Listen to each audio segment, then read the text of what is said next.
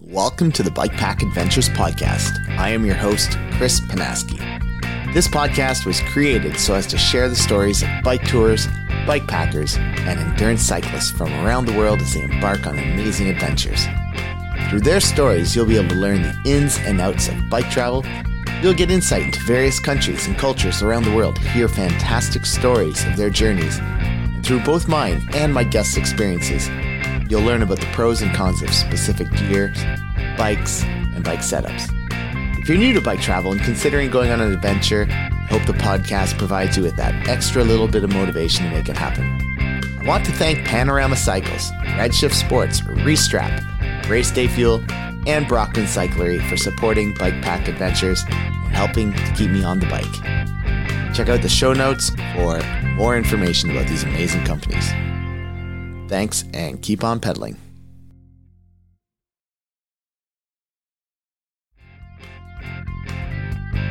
Welcome to the Bike Tour Adventures podcast. I am your host, Chris Panaski. This podcast was created so as to share the stories of bike tours from around the world as they embark on amazing adventures. Through their stories, you'll be able to learn the ins and outs of bike touring. You'll get insight into various cultures and countries around the world. They'll share fantastic stories of their journey, and through mine and my guest experiences, you'll learn about the pros and cons of specific gear, bikes, and bike setups. If you're new to bike touring and considering going on a tour, I hope the podcast provides you with that extra little bit of motivation to make it happen. If you're already a bike tourer, I hope my guest stories allow you to relive some of your own experiences and give you a good laugh or two along the way. In the meantime, enjoy the show. Hey there, welcome back. Before we jump into the latest episode, I just want to do a quick rundown of what's been going on for me. So, literally 2 days ago, got back from an amazing holiday with my wife to Alberta. So we flew to Calgary. Flights were wicked cheap. I think we paid like $220 round trip, which that's like Malaysia prices for flights, like AirAsia. But in Canada, never happens. So we went there and spent a week out in Banff, Lake Louise, and Jasper. And that was really, really nice. Kind of a good holiday after a long year of social distancing and isolation and all that stuff. So things were opening up pretty good in Alberta right when we left. You didn't even have to wear masks in stores and stuff anymore, except for in Calgary and Edmonton, the two bigger cities. Patreon. If you like the podcast, guys, please support the podcast. It's a work in progress. I am committing myself to putting out a shitload of episodes this summer. I have already 3 that are recorded. I'm trying to get put out this one here. And then I'm trying to get another one this week. And super excited, Lael Wilcox. I've been chatting with her and she's going to be on the show. So if you don't know who she is, Lael Wilcox, amazing endurance athlete, one of the top riders in the world, also happens to be a woman. It just shows you that much more how equalizing ultra endurance is. And it's, the traditional strength of man kind of gets negated when it comes to ultra endurance, and that's cool. So super stoked to have her coming up on the show. If you do like the podcast, you can support it at patreon.com, Bike Tour Adventures.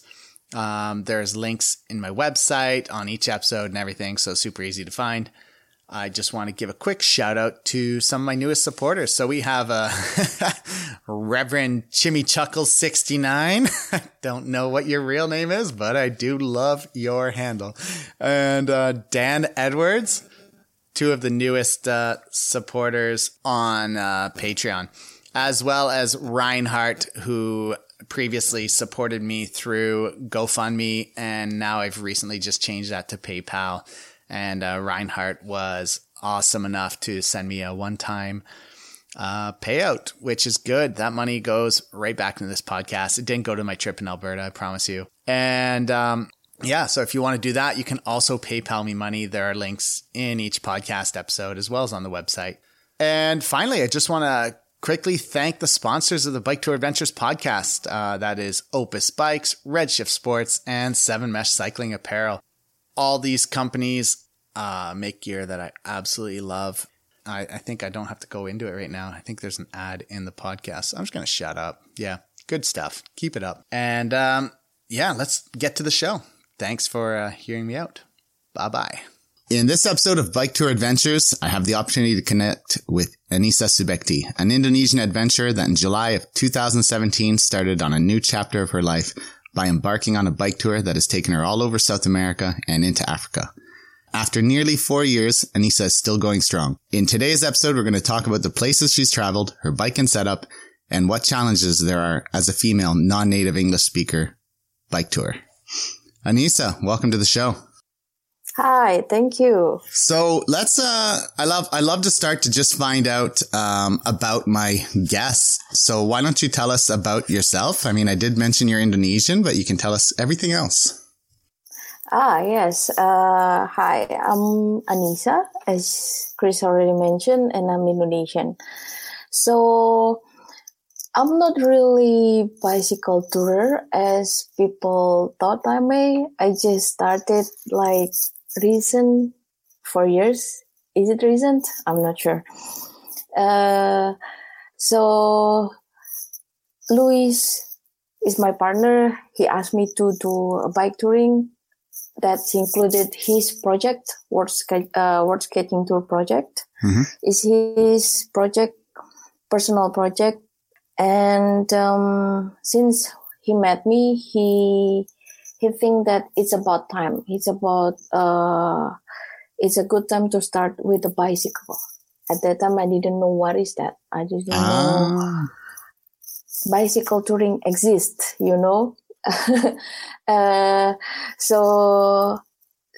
but because I like bicycle since I was a kid, I like it. It was easy for me to say yes. So, but of course, as I am green in traveling, so I didn't know much. So I searched, and then it exists. And then there's pioneers, and then there is at that time, and when I started, the bikepacking style was about to start it, but to get high. But at that time, we just have the classic setup. Okay. And it was, for me, was more than happy to know that, to learn about this kind of lifestyle. Yeah. If you don't mind me asking, where are you from in Indonesia? I'm from Surabaya, the Java Island. Mm-hmm. Yes. I've been there. I loved it. Oh, yeah? Mm-hmm. Did you know about Bromo also? Which one? Bromo Mountain. Bromo, yeah. Yeah, I didn't cycle there. I took a motor, but just for the listeners, they call them motor, but it's a small mini bike. So, yeah, I cycled from Jogja to Surabaya and then all the way up to basically Lombok, or down nice. To Lombok, I should say. All right. Yeah. That's cool. I never did that by motor. I just did that by car. Oh, no. I did it by bicycle, but I only did, from Malang to Bromo, I did on a motorbike. Malang is where my parents came from. Oh, I love Malang. What a fantastic city. It's maybe one of my favorite places in Java. Oh, yeah? Oh, yeah. I'm honored. Maybe because it's so cool and it wasn't so hot. Yeah. Malang is around the mountain. Yeah. So, it's cooler than Jogja or Surabaya. Although it was a tough day cycling up the mountain to get to Malang. I remember that. I can bet. Yeah. So anyways, you are from Malang. And you said you did grow up, Surabaya, but you said you did grow up riding bicycles, right? Yes, I did. But you'd had no real bike touring experience until you met Luis? Not at all. What was it like to first get on a bike with bags and all that stuff and start pedaling? And what was that experience like? It's heavy. It was heavy. It was heavy. And then my first day, I remember my first day was only 12 kilometers with 80 meters up. Oh, okay. And I was dying. I was like, I need to stop. Where were you? We were in Colombia at that time. That was in Colombia, yeah? Yeah, because we started from the North Colombia until the Patagonia, the first plan. So instead of, before we started, let's go to the Tayrona Park, which is the national park, one of the best national park in Colombia. Okay. So we stay there for 2 nights before we start going south. Okay. So it was only 12 kilometers. Yeah. And I was dying. We didn't have any time to prepare our tour. Mm-hmm. The first tour, we didn't have that. So the first time with the loaded bikes, the bicycle was that the 12 kilometers, and it's just heavy, and then we were dying, or me was dying. You were dying, huh? So after that first day, were you nervous about whether you could continue and do this? Like, was this time, were you like, look, oh my God, those are mountains over there. I know that Colombia is full of mountains and. Yes, I know. Yeah, at that time, like the first day I was so nervous, and then I got stressed and anxious because this is only 12 kilometers, and then we're gonna do it like 12,000 kilometers. Yeah. Oh my God. I don't know. I'm so nervous at that time. And then Louis said, look, take it easy. This is the best place that we start the travel. It was the, what is it called? Caribbean Beach. Okay. Can you imagine? It was in Caribbean Beach. So once we started, we don't know this kind of beach will happen for the second or the third time. So let's enjoy first and then see what we can do tomorrow. Of course, and then it's not that easy. So, but I know because I learned sports science. Okay. So I know the concept of course, the first day is the hardest. Mm-hmm. And then we eventually get stronger on the way. So in that way, I'm a bit slow down. But yeah, it's not easy on the first time. But the first part, the first days we travel through the coast. So it's quite plain in good. Colombia. And then the second step was trying, when we started to climb the what is it called? The Peruvian Andes. Not the Peruvian Andes, the Andes. Okay. Because Andes is started from Colombia, right? Mm-hmm. Yeah. So that's the second step that we are trying to gain the strength. Yeah, the mountains are definitely huge. I remember when my wife and I did our first little bike tour, and I actually carried all the bags, and we were here in Canada. Oh. So it was just a short 1,000 kilometer tour. Mm-hmm. But I have family along the way, so we were going to stay sometimes camping, sometimes at family's home. Mm-hmm. And that first day she did like 80 kilometers, but no bags. So I think that was good. Okay. Mm-hmm. But by the end, she did like 130 kilometer day, So I think it's like You can really build up within a week or two, the muscles and everything. Mm-hmm. Yeah. Yeah. What do you wish you would have known before you started that maybe other people would be well off to know? What I wish to know is no. Nothing? Just a good experience? Nothing, because the experiences come with the along the way, Mm-hmm. Because sometimes, for especially me, I'm stubborn. I'm a stubborn person. So even some people said, trust me, you will do this or do that, and then you will be better. Sometimes we don't need that. Sometimes we got the lesson when we doing it, Mm-hmm. So I think everything comes with a reason. Okay, I get you. That makes sense. So if you don't mind me asking as well, what were you met Luis in South America, or you met him in Indonesia or somewhere else? We met in Indonesia when he was traveling there. So It's part of his sports sketching tour. Okay, yeah. And I have checked out his Instagram. It's pretty cool. Yeah. And so then he was planning to go to South America and he asked you to come join him and you said, let's do it. Yeah, to make it short, yes. So I will make it a bit longer. Go for it.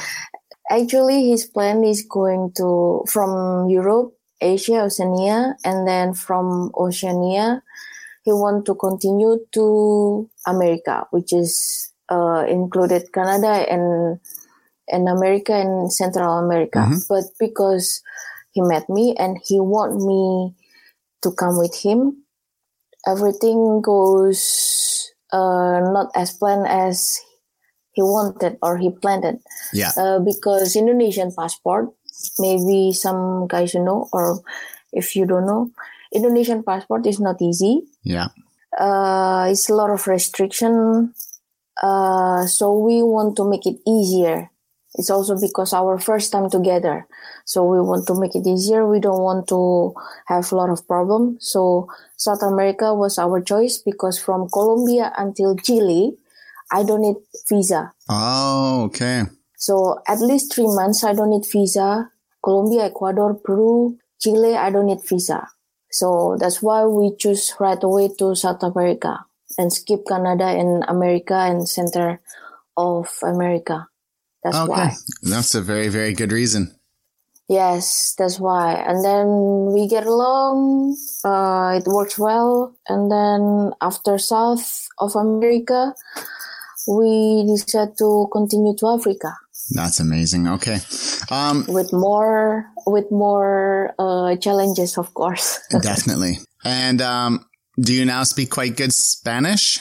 Now, no, I think not anymore because I still understand, especially because I learned Portuguese. Yeah. So to understand Spanish, it's easier nowadays than before. But to speak, not really. It's Gotcha. It will mess up with Portuguese.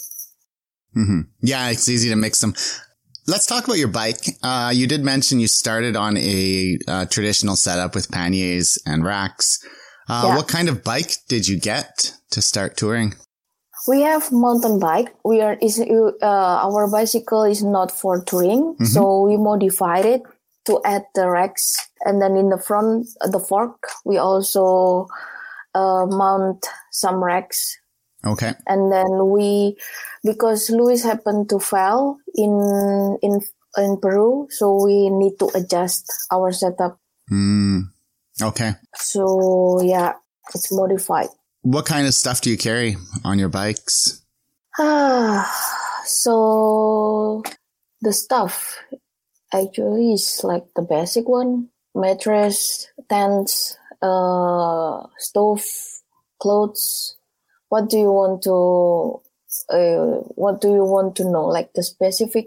That's a good point. That's a weird question. I don't know why I had that there. I was probably thinking more in lines of like, is there anything you carry that's unique or different that might be of interest to people? But I didn't write that down. And when I read it, I was like, oh, that's a weird question. Yeah, because it's like the basic one. Actually, that's quite interesting. Actually, bicycle tour make us more minimalist. So we thought the minimalist concept that I forgot the name. The minimalist we already are we become minimalist. Like before this bicycle tour happened, we are tend to buy clothes and then confuse which clothes we want to choose with the bicycle touring. It's like a material. Material is nothing. It's just what we use and it's useful and that's it. And then when it's clean, it's good. And when it's dirty, we need to wash. Exactly. Yeah. You very quickly realize how little you need. Exactly. Yes. Even like I said, that 2-week tour my wife and I did, probably, I didn't bring too much because I knew I had some experience as a tour, but even her, like some of the stuff she brought, she never touched. And she was like, oh my God, we've been carrying this the whole time. And I said, yep. Like, but we knew it was only 2 weeks. So there's no point in throwing stuff out or mailing it home. We were just like, okay, it's just 2 weeks. Yeah. exactly. Did you lighten your load as you went after the start in Colombia, or Sorry again? What is it? did you get rid of some of your stuff as you went along on your tour, or send it home? Yes, I did. I did couple times. For example, I like to color my nails before. Well, I do now because we are not going everywhere. But like in Colombia, I have couples of colors with me. And then in Ecuador, I give it away because I realize it just waste. If I change this into food, I will be better. Because nails cannot give me energy, but food can.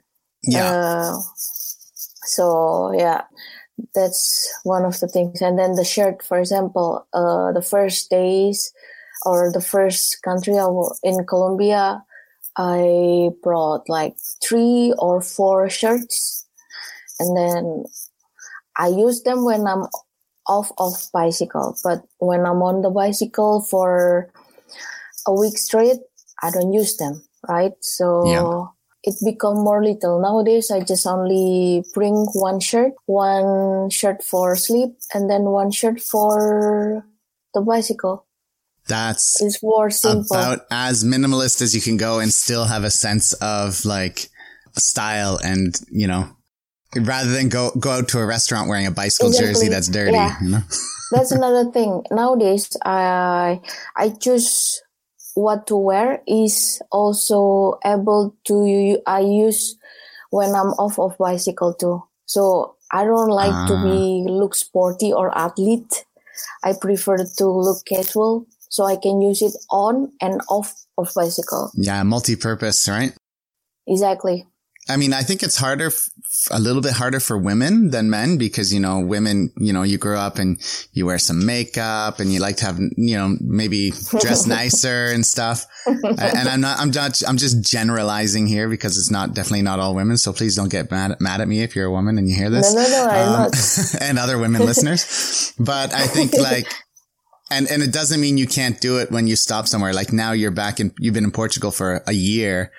And I'm sure you get to feel a lot more like a woman and dress up and look, you know, and wear a bit of makeup and stuff than you did when you were bike touring. Yeah, well, I basically doesn't like to use makeup. Okay.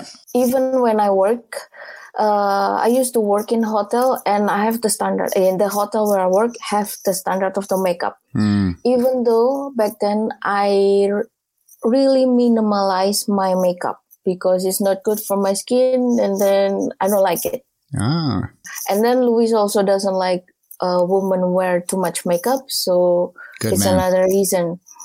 And then nowadays, it's just like sunblock and what is it? Like, it's not conditioner. See, I'm not even remember what is it. Just a lotion, some kind of skin cream. Yeah, the lotion. I don't even remember what is the name. Yeah, so sunblock is my best friend. Good point.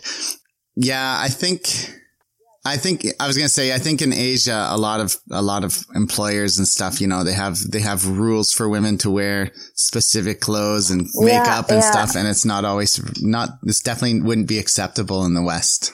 Let's just say that. Yes, like the standard, right? Yeah. Like the beauty in Asia. Yes. Lighter skin and then, skinny, straight hair. Yes, I know that. But I'm not so. So let me ask you. You did say you've gotten rid of a lot of things as you've gotten more into experienced touring and bike touring. What are some of the things you carry with you just to make life more comfortable? What is the thing? 2 pillows. 2? Wow. Okay. Yes, because I'm Asian and I grew up with bolster. I don't know if you had when you were in Malaysia. Yeah. So I grew up with a bolster. So for anybody that's wondering, a bolster is the big round tube pillow that you can like lay and hug. So I cannot sleep without a pillow between my legs. Yes. Yeah. So that's my special, I think. 2 pillows at least. Because I cannot bring bolster. It's too big. and there is no foldable bolster until now. Yeah, yeah. What I bring?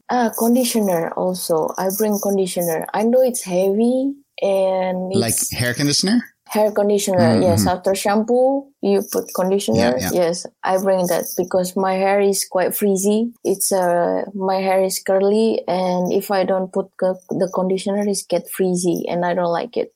Yeah, so conditioner. What about technology? Do you guys carry laptops, things like that? Yes, we do. We bring laptops, and then Luis got drone and sport camera, which was Insta360 with us. Oh, But okay. I don't bring much technology because I know I don't want to bring a lot. So I just bring camera, 3 lenses, and then tripod. Okay. Nothing special. So before we start talking more about the tour in specific, what kind of advice would you give to cyclists out there with regards to packing? Like, is there any advice you'd give to ladies or guys? What to suggest? Knows where you go, knows how long you go, and then from there you decide what to bring. Because if you go in the summertime, you don't need too much. Even sleeping bag, you don't need to bring thick sleeping bag. When on the summer, like when we went to Africa, we just bring 2 liners. Oh, Instead okay. of sleeping bag, we bring 2 liners. So, and then if it's too cold, we sleep with our down jacket. So in this case, it will be lighter, but still enough for what we do. How has that affected you when you're in places like mountainous regions and stuff? So let's say when you're up in the mountains and it starts to get colder, how has packing lightly affected that? In South America, actually we prefer to use sandals instead of shoes, but we use waterproof socks. Oh, okay. Merino waterproof socks. So it's blend of merino wool, and then it's waterproof. And then the socks, and then we use sandals because it can adjustable with the size of the socks we're gonna use. So the more cold, we put more socks. Oh, okay. Nice. Yeah. So instead of shoes that usually it fit on your shoes, it fit on your feet, sandals is more adjustable. Oh, that's a good idea. I think I know another pretty famous bike tourer, Ali Denham, and he uses sandals everywhere. And the same thing, he said you can just add socks, you know? Yeah, I never heard that. Heard of him? Okay. Is he Australian? That's a good question. I think he might be. His Facebook or website and stuff is it slipped my mind right now. Cycling About. If you've heard yes, Ali. Okay, yeah, Ali. Yeah. Yes, he is Australian. I didn't know that, but yes, it can be from another thing because I heard this trick is from bicycletting. Okay. I don't know if you know him. Yeah, so this trick is from bicycletting, and he also has a trick, but I didn't use it. Which is instead of bring one bulky sleeping bag, he brought 2 sleeping bag, but the smallest one, like for summer or spring, but he bring 2. Okay. So it's less bulky, but you can double it. Yeah. For me, it doesn't work because I'm human. I'm woman, so women has tendency to have colder than men. I think. Yeah, I would. From my experience, I'd say so. Yes, and what I do usually is after the cycling, I change my clothes and then change to pajamas because before I get cold or before too cold and get inside, get inside of the sleeping bag. Yeah, I think a few women I've talked to said that's one thing that's definitely like women get colder easier than men. So like having a good, comfortable pair of pajamas to wear at nighttime is a good one. Yeah. Yeah. So let's talk about the tour. You did mention you started in Colombia. How long did you guys spend in South America? Tell us about some of the best things, the things you liked most. Can you repeat because something happened? I didn't know. Yep. I just said, can you tell us some of the things you liked most about South America? What were your favorites and how long you spent there? South America. We cycled South America was 18 months. Oh, wow. Like, yeah, almost 2 years. So we started from Colombia and then we go down to Ecuador, Peru, and then we went to Bolivia and then Chile, and then Argentina. We crosses Argentina and Chile back and forward until Ushuaia. Oh, okay. So you made it all the way there. Mm-hmm. Yeah. My favorite is Peru. Definitely Peru. Really? And then, why? Yes, Peru, because the Andes, man. The Peruvian Andes is just amazing. You go high during the day and then you stay as lower as you can in the night. And then every time you cross, the view is just amazing. It's just colorful that, wow, I don't know, and then you don't see people, can be, I don't know, like 2 or 3 days without seeing people. It's just llamas, or alpacas. Oh, very cool. What was your route? Amazing. So you guys stayed in the mountains going through Peru? What is it? Sorry? You cycled mostly through the mountains in Peru, not along the coast, right? Not along the coast, yes. Because we tried to go to the coast, to the North Peru, but it was terrible. It was too much traffic. And I've heard it's a little bit dangerous in the north of Peru along the coast. I heard that too, but because in Ecuador we go through the mountain, so we miss the beach. Ah, okay. I'm from Indonesia and Luis from Portugal, so beach is in our culture, right? Yeah.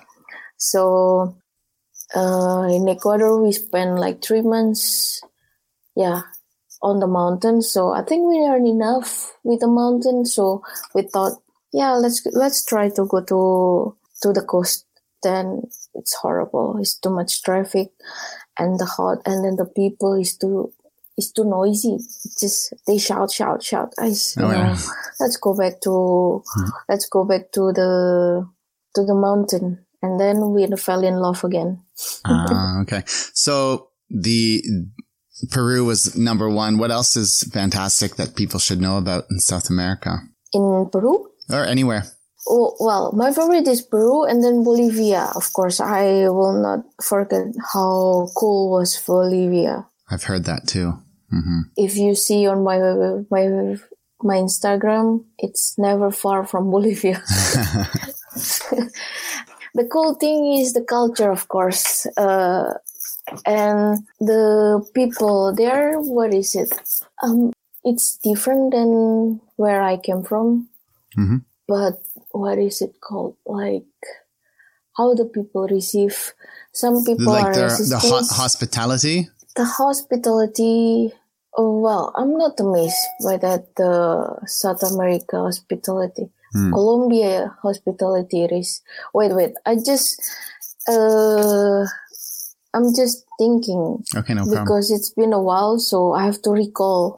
South American culture is good, especially Colombian. Colombian are the best, in my opinion. They are so welcoming. They are so warm. Really? Huh? They are, what is it? They are the best. And they are open for stranger. A lot of news in Colombia said that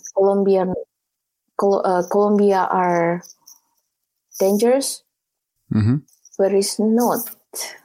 I think that might be like Colombia 20 years ago, from what I've heard from people too, is like the the problems that Colombia had once upon a time seem to be gone, and the people are really moving forward, trying to bring out the best in the country. Yes, agree. And not agree because, not agree is because anywhere in the world, if you happen in the wrong place in the wrong time, it's not cool. Everywhere. Yeah. But what they said about Colombia are dangerous is not right also. The hospitality of Colombian are great. They are amazing. And it's the same with Ecuador, but Ecuador are reserved. They are more reserved. Okay. But they are also very nice, especially in the mountain areas. They're very nice. I don't say the coasts are nice or not because I haven't there. Mm-hmm. So it's in the mountain, and then the Amazonian part, they are also cool. They are so very nice. They will treat you like a family if you are there. Okay. And then if you ask their help. So let me ask you, as an Indonesian woman, so as a let's say visible minority, I mean, cycling in South America, did you get more people in, like, was there a lot more interest? People going, whoa, where are you from? Like, and not knowing what Indonesia is. They're like, what is Indonesia? Where is Indonesia? Actually, I look more local than Luis in South America. They thought, yes, like in Colombia, I can be Colombian because of my body shape. I don't know. And then I can be from Amazonia part. Okay. So I look more indigenous over there. Okay. But when we go to Chile and then Argentina, of course, I can be Asian. But sometimes people miss or thought that I'm from Brazilian too. Okay, so a lot of people probably try to speak to you in Spanish and like, well, how come she... Exactly. Mm-hmm. Like, yeah, sometimes people talk to me instead to Luis in Spanish because they thought I'm the local and Luis is the what is it? Gringo. Yeah. But the one who can speak Spanish was Luis. Oh, wow. So that was funny. My wife too gets a lot of people thinking that she's from Iran, but a lot of people think she's Colombian. So they say, oh, you look Colombian and this and that. She doesn't know Spanish. Yeah. Well, sometimes when people see my eyes, and then they thought that, Time for a quick interruption to thank some of the Bike Tour Adventure partners. The Bike Tour Adventures podcast is proud to be partnered with Redshift Sports. Founded in 2013 by a team of mechanical engineers who happen to be avid cyclists, they've been focused on creating components that make a meaningful difference to the riding experience, such as the Switch Aero system, the Shock Stop suspension system, and the kitchen sink handlebar system. I've been using the dual position seat post paired with the Shock Stop stem since 2020 and have nothing but great things to say about their products. Beginning in 2010 with environmental sustainability as the main focal point, Restrap has been in the bag making business for quite some time. Having used a raceback since 2021, I find their holster system and magnetic buckles to be extremely effective and truly unique. Named after the animals that roamed the Tibetan Plateau, Chiru Endurance Bikes was started by Pierre Arnaud Lemanga in 2009. After noticing a lack of endurance bikes on the market, Pierre used his expertise, know-how, and racing experience to create high-end carbon fiber and titanium bikes for the discerning rider and racer. For discount codes, check out the show notes or go to the Bike Tour Adventures podcast website. I mentioned, Chinese or Korean, yeah. But they never thought about Indonesian. A lot of people don't know where is Indonesian. So yeah, what is it Chinese? Is it Chinese near Chinese? Near China? No, it's not. So what? My key was, do you know where is Australia? Yes, I know. So it's in the north of Australia. Okay. Oh, that's good. Yeah. So it's far. So it's far from China. It is far. It's more near the Australia. Oh, okay. Yeah. Even when I lived in Malaysia, a lot of people would ask, like a lot of people just don't know where Malaysia is, you know? So especially like people back in Canada, like we're not the best at geography. And I'd just say, you know, Thailand? They're like, oh yeah, Thailand. Okay. The beach, blah, blah, blah. And I'm like, okay, just below Thailand, but they have no idea where Thailand is. It's just somewhere in the world, you know, it's a place. They wouldn't find it on a map, but they're okay. It's near Thailand. Good enough. Yes. I know that feeling. Yeah. Where were we? Oh yeah, South America. So you spent 18 months. How was it to finally reach Ushuaia and have crossed all of the continent? It was amazing. We cried. Yeah? Yeah, we cried. Of course, it's like, man, like the first day we were dying on 12 kilometers. And then after 2 years, almost 2 years, we finally reached Ushuaia. It's like a recall. The 2 years recalling is just amazing. Sometimes you don't know you can do it after you do it, right? Yeah. Yeah, it's just, I don't know. There's no word that can explain, I think. I think one thing I've heard recently, I think I heard it in another podcast actually, and he was saying is when you do something that you had no idea you can do, it makes everything else seem possible because everything else you thought you could never do is now something that, wait, maybe I can actually do that, you know? Yeah. So. True.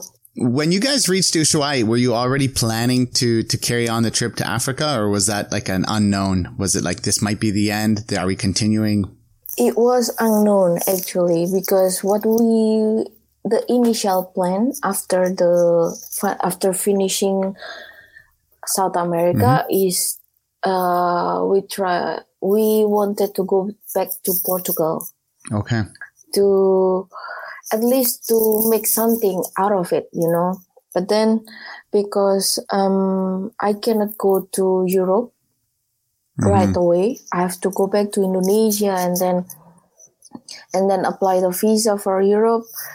Then I can go back to Europe. Oh, okay. So instead of doing that going around like across the world, back and forward, why don't we finish it? So after Ushuaia, we went back to Chile, to Santiago, and then we stayed there for 3 months. In that month, we are thinking what we gonna do next. And so why not finish the world sketching tour, which is Africa, the last continent, and from the south until Portugal. It will be the best, like sweet end, you know? Yeah, so on that month's very short time, we plan that to go to Africa. We tried to go to South Africa, but again, because I'm not from Chile, I'm not resident of Chile, I cannot apply the visa to South Africa. Oh my God, such a pain, isn't it? Yeah, right. So, but also that time, South Africa is not in a good shape. There are a lot of things happening. That's right. Yeah, they were having quite a lot of protests and stuff. So Indonesian embassy couldn't help me because it's not good. It's not, the condition wasn't the best for tourists, especially with a bicycle. So we started from Namibia. That would be really nice to start there though, I think. Oh yes, of course. I think that's a beautiful place to start. It's just so desolate and empty and... not really actually. No? Well, in between the town, they're empty. Yeah. But yes, of course. In the big cities, they're not empty. Well, of course, yeah. So where did you start in Namibia? We started from the... Is the capital Windhoek? Or Windhoek? How do you ever say it? Windhoek. Windhoek? Yeah. Windhoek, yeah. We started from Windhoek. Windhoek, it's actually in the middle of Namibia. Okay. So we just cycle to the most famous desert. Sossusvlei. Mm-hmm. So we go a little bit to the southwest, and then we go along the coast to, what is it? I forgot the name. Walvis Bay, maybe? Walvis Bay. And yes, and then we go to the north, or trying to reach Angola. Okay. But then my mom died.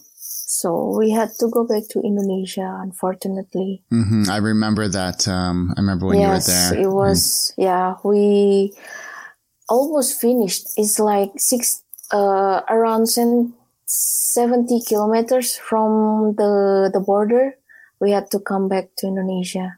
Oh, wow. Okay. So you were still in Namibia when this all happened, huh?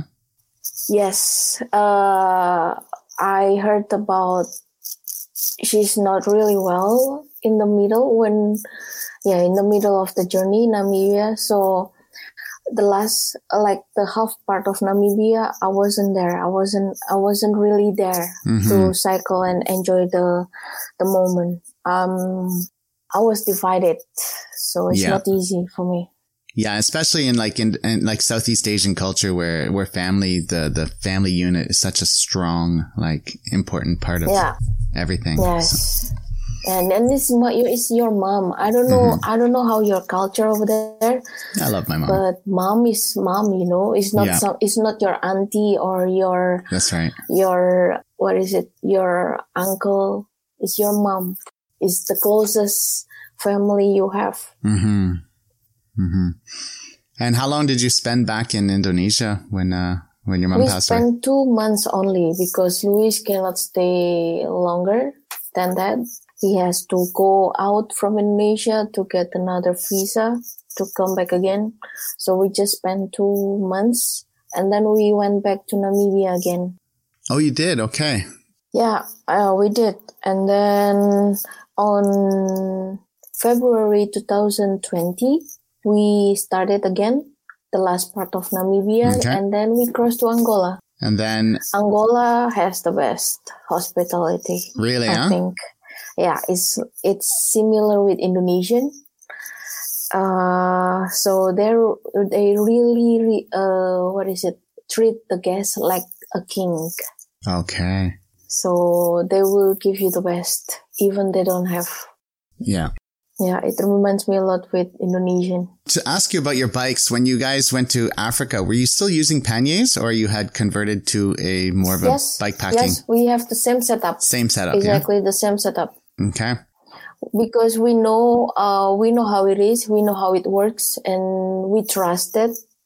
We trust the setup, so we just get along with it. And I think now that you're in Africa, having that mountain bikes and the little bit thicker tires and stuff is really, really useful, yeah? Yes, indeed. Especially Namibia, because we through the rural parts and it's not asphalt or tarred road. So, yeah.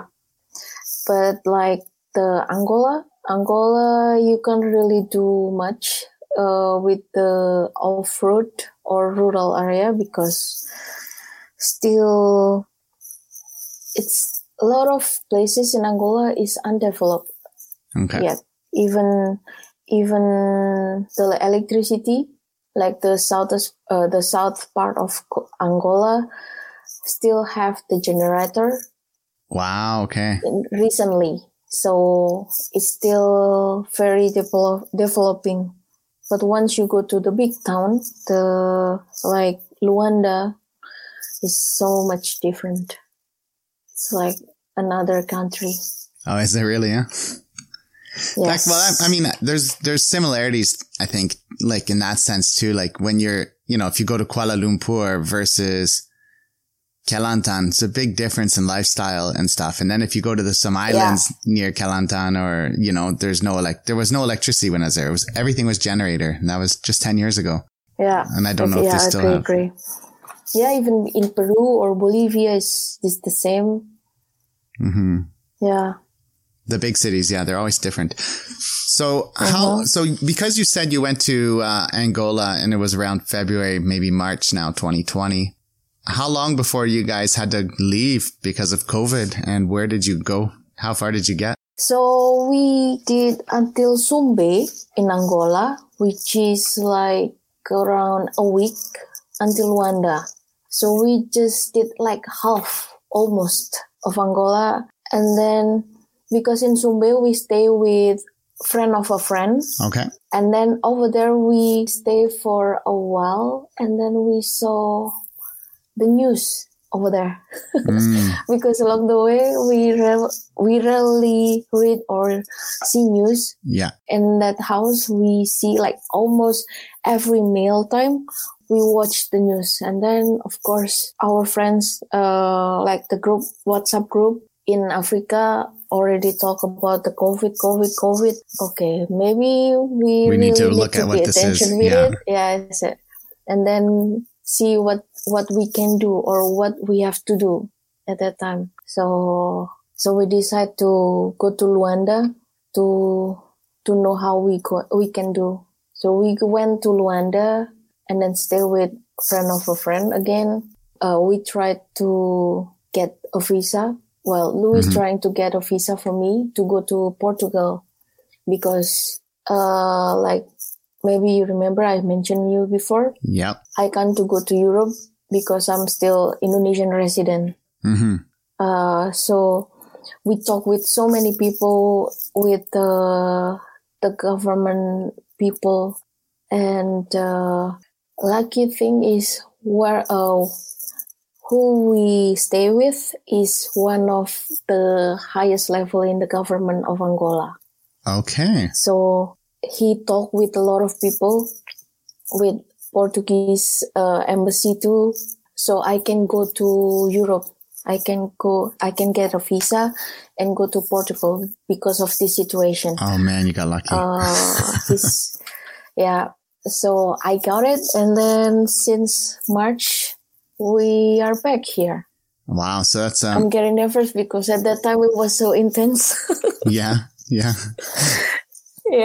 It must have been a relief though to get into Portugal and be like, okay, finally, like, because you don't know, nobody knew COVID would last, 1 year later, we're still in this. And now, like, I don't know how it is in Portugal, but in Canada, it's going crazy. It's the worst it's been. Like, how many people every day are getting tested and positive and. Oh, yeah. It's the same like in here. Here is just crazy. I think everywhere is crazy. Like in here, the restaurant is closed and you cannot you cannot dine in. Until now, you cannot dine in. Just recently we can eat in Esplanada in the, what is it, outdoor. Oh, yeah. You still cannot dine in. Wow. So still worse in here. Yeah. And here and where I live in Quebec, because I'm in the Quebec side of the Ontario, like Ontario's capital or Canada's capital is Ottawa, and I live in Quebec on the other side of the river, a different province. But we've had a curfew for a month now, 8 p.m. You're not allowed out after 8 p.m. And this is, it's crazy. Yeah. Like in here is 10. 10 p.m.? 10 p.m. in here, yes. Yeah. And then in the weekend is 1 p.m. Really? Like 1 p.m. or 1 a.m.? 1 p.m. 1 p.m. Wow. Yeah. Where are you in Portugal? At the moment we are in Lisbon. You're in Lisbon, yeah? In the capital, yes. In the capital. And that's where Luis's family lives, or? Luis' family lives is a bit outside of Lisbon. It's like 100 kilometers. Okay. Or an hour with a car. And over there is more calmer because over there the curve is not that high as in here, so it's more flexible.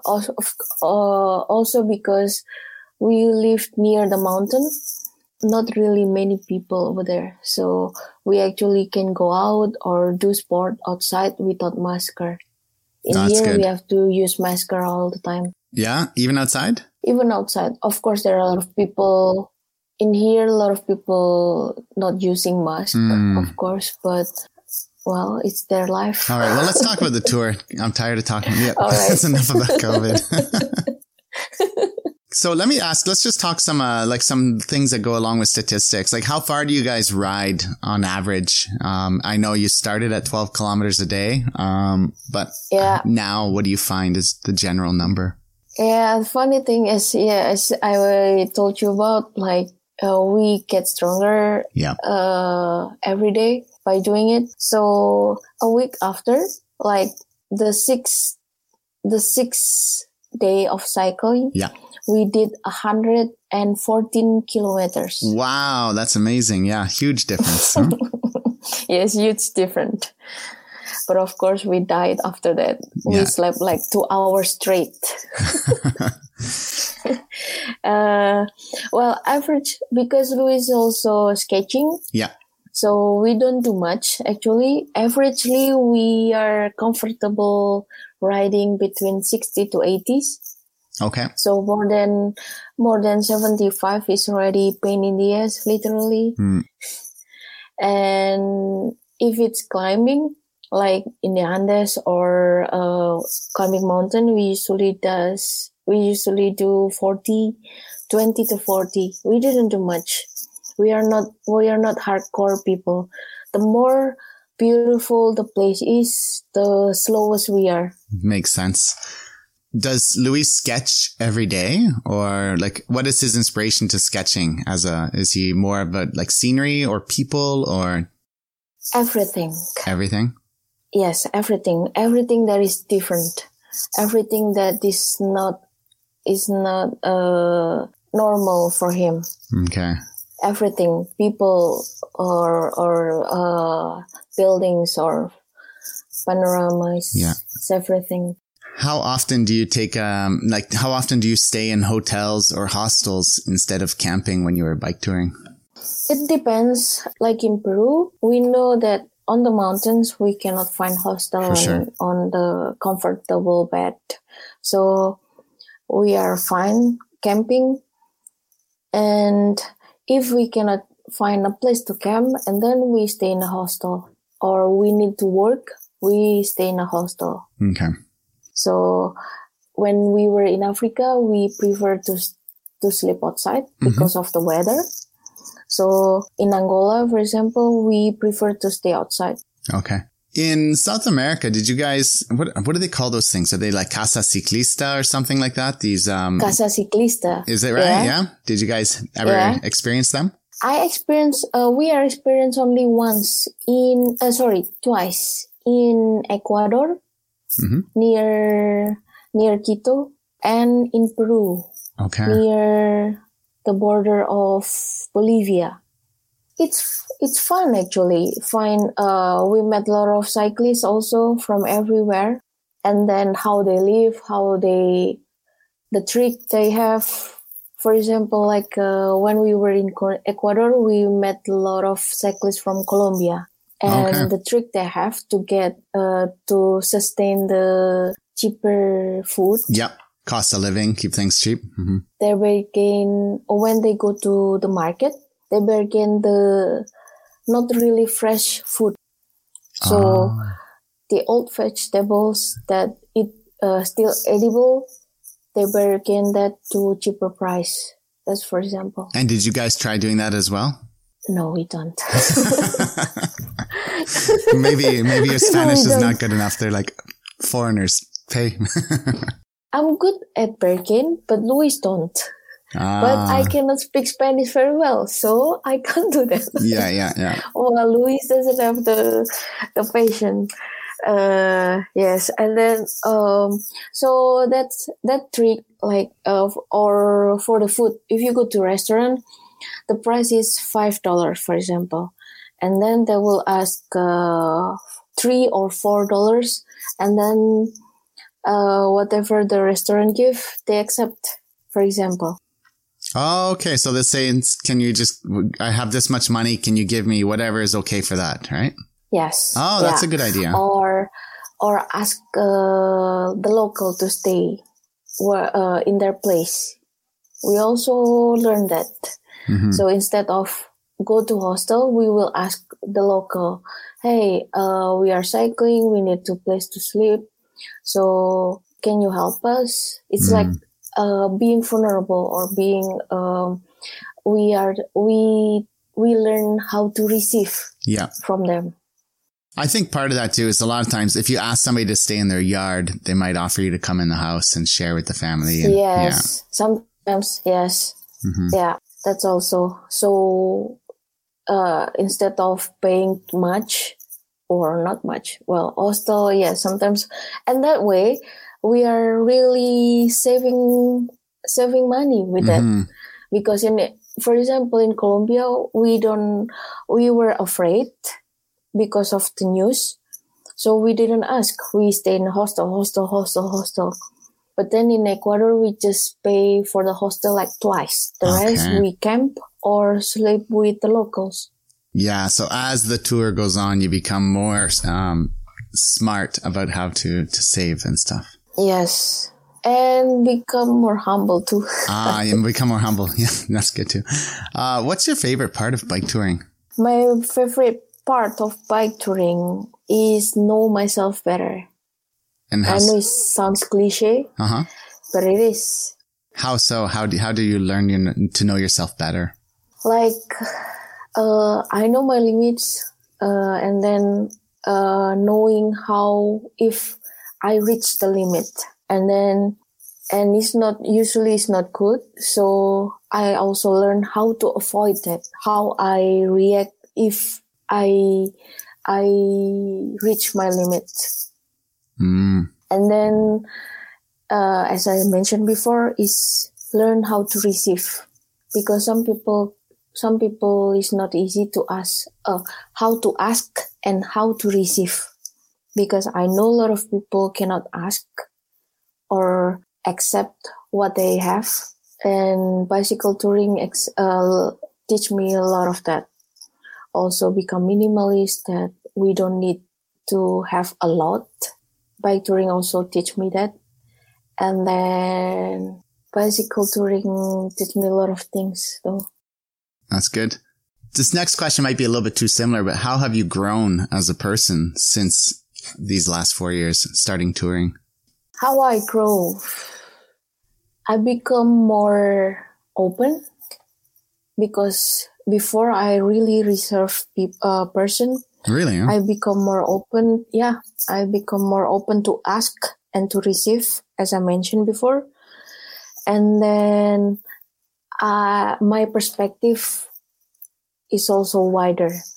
So instead of seeing my belly button, I see more perspective than before. Okay, you have like a wider view. Yeah, like the first country, Colombia, when people ask me, "Oh, where are you from? Oh, how long you cycle every day?" It's like the basic question. Or have you married? And then sometimes if you receive the same question almost every day, you get tired of it, right? True. But nowadays, when people ask that, it's just because they are curious. I cannot blame them. Ask the same question, and they didn't know what happened to me, so I just answer, and I can make somebody smile, right? Yeah, that's a good point. Yeah, because sometimes we get annoyed with the same thing every day, but I mean, we shouldn't, right? Like we're out there biking and you're seeing the world, and you're having an experience that people can only dream about, and to get annoyed that they ask you questions is kind of silly. Exactly. So sometimes those people never been to outside of the town, maybe, or the country. Yeah. So it's not there to blame. It's not their fault. Yeah. Something like that. It's more patient. Are there any difficulties? I mean, I think we touched on one, visas, but associated with being an Indonesian bike touring around the world. I know that visas can be a real pain. Have you had any other issues?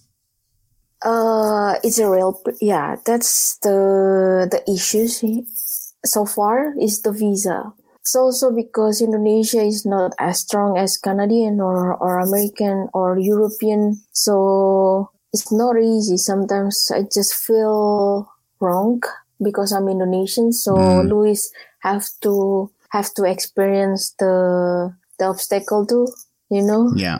Yeah. And then become Indonesian is far from the family too, I think.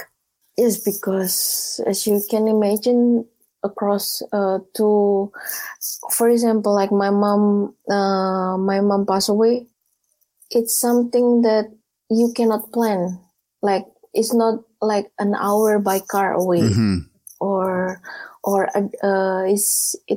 it takes a day, and then the ticket is not cheap, and then after I went back, I have to go back again to Africa, which is another cost. So in that way, I think it's the obstacle. Yeah, it's a big So it's a big if tough something one. happened with the family, I cannot go right away. Do you have a big family in Indonesia? My main family is only 5. Okay. I have one brother and one sister. Okay. So I'm the youngest, but it's strong. The family is strong in Indonesia. Yeah. Have you had any difficulties with border crossings or anything, when you're cycling? When we are cycling, people actually make it easier because it seems like they are pity on us. But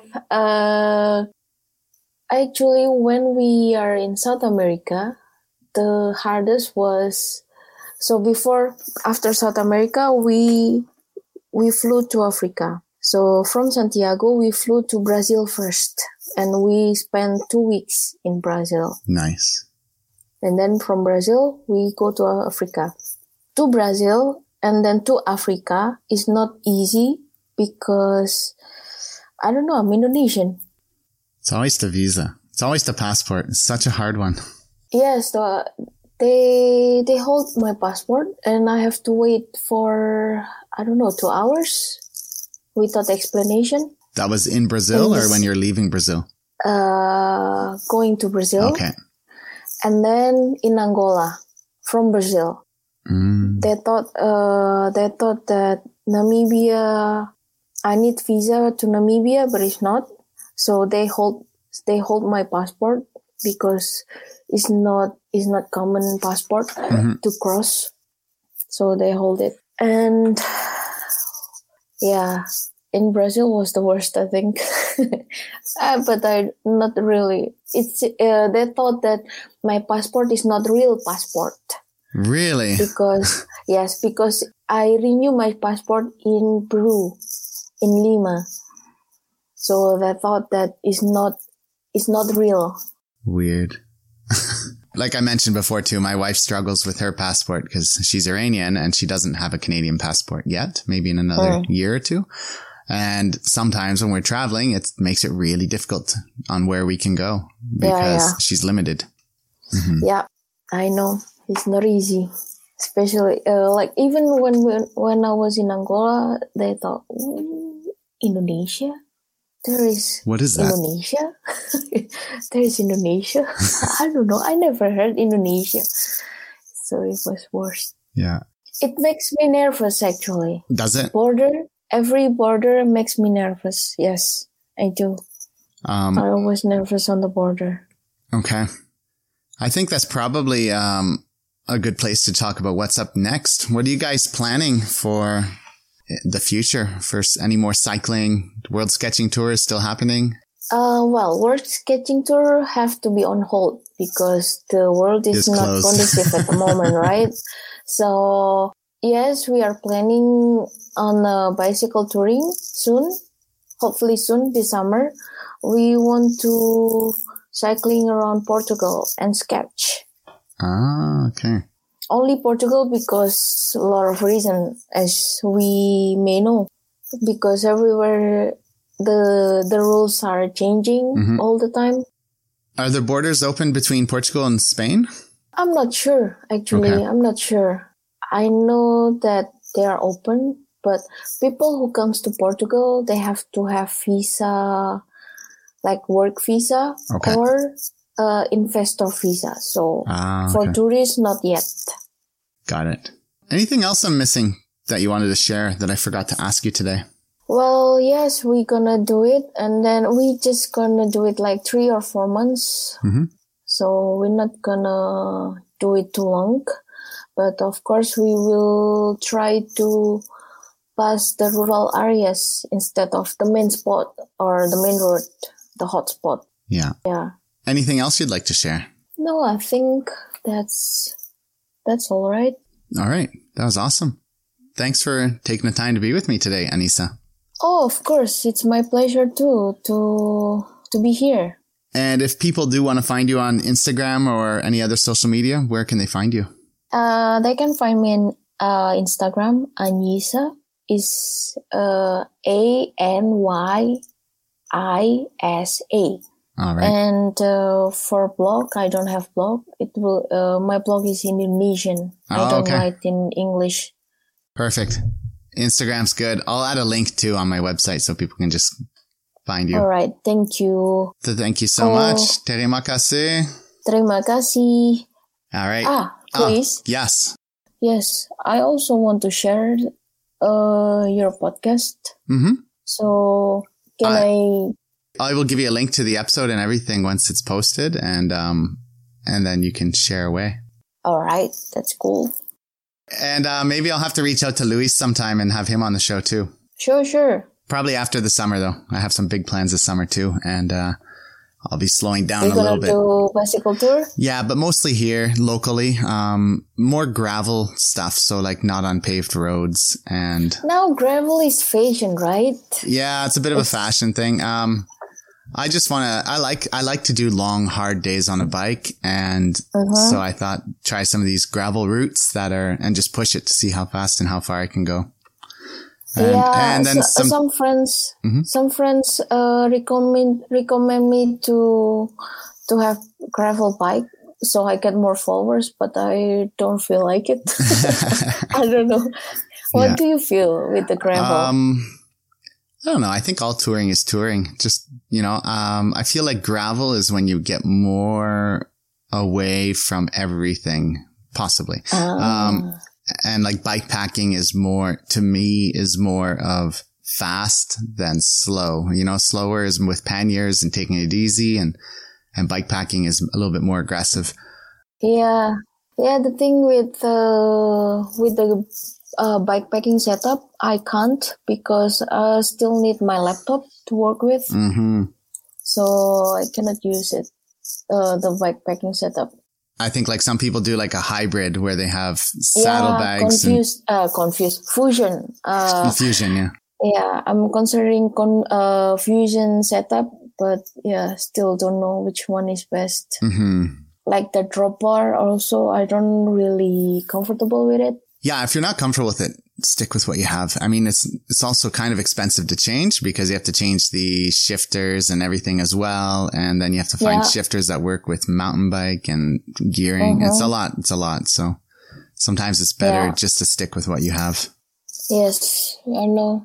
All right. Well, thank you so much for your time. And I will hit end right now and then we can keep talking after. So we'll say bye first. So bye-bye.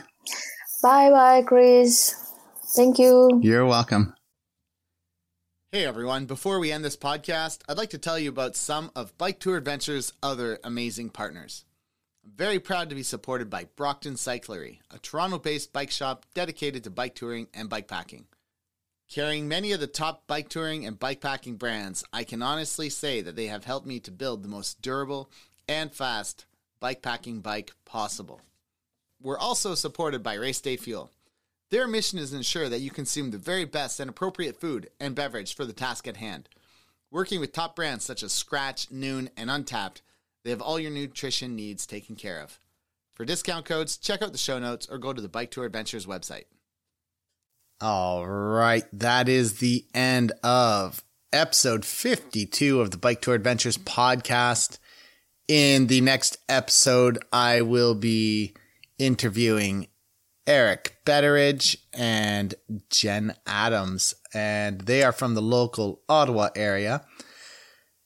And they have recently designed a bikepacking route throughout the Ottawa Valley and Outaouais area, which is the Quebec side of the bridge. That is an 800-kilometer route, and taken all their experience of bike touring and bike packing over, like 30 years, and put it all together into one pretty amazing route. So we're going to be talking about that, talking about their past, their experiences, their touring. And yeah, should be good, should be fun.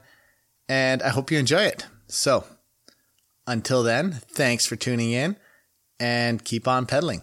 Bye-bye. I want to end the show by thanking all my listeners once again for the emails and comments I regularly receive from you. It really helps motivate me and keep me going with this project and to continue sharing people's amazing stories. If you have questions or comments, you can email me at bike@bikepackadventures.ca or go to bikepackadventures.ca and shoot me a message through the contact form. You can also check out the webpage for past podcast episodes, bikepacking routes throughout Canada, blog posts, videos, and touring tips. Lastly, I'd like to once again thank all the individuals and companies that are supporting the podcast. If you are enjoying the show and like what I'm doing, you can become one of my show supporters by going to patreon.com/bikepackadventures. And for just a few dollars a month, you can help keep this show going. You can also help out by sending a one-time donation through PayPal. This money all goes back into the podcast, help me to cover the costs associated with running the show, buy new equipment when necessary, and produce the high-quality content that you've become accustomed to. Much appreciated, and keep on pedaling.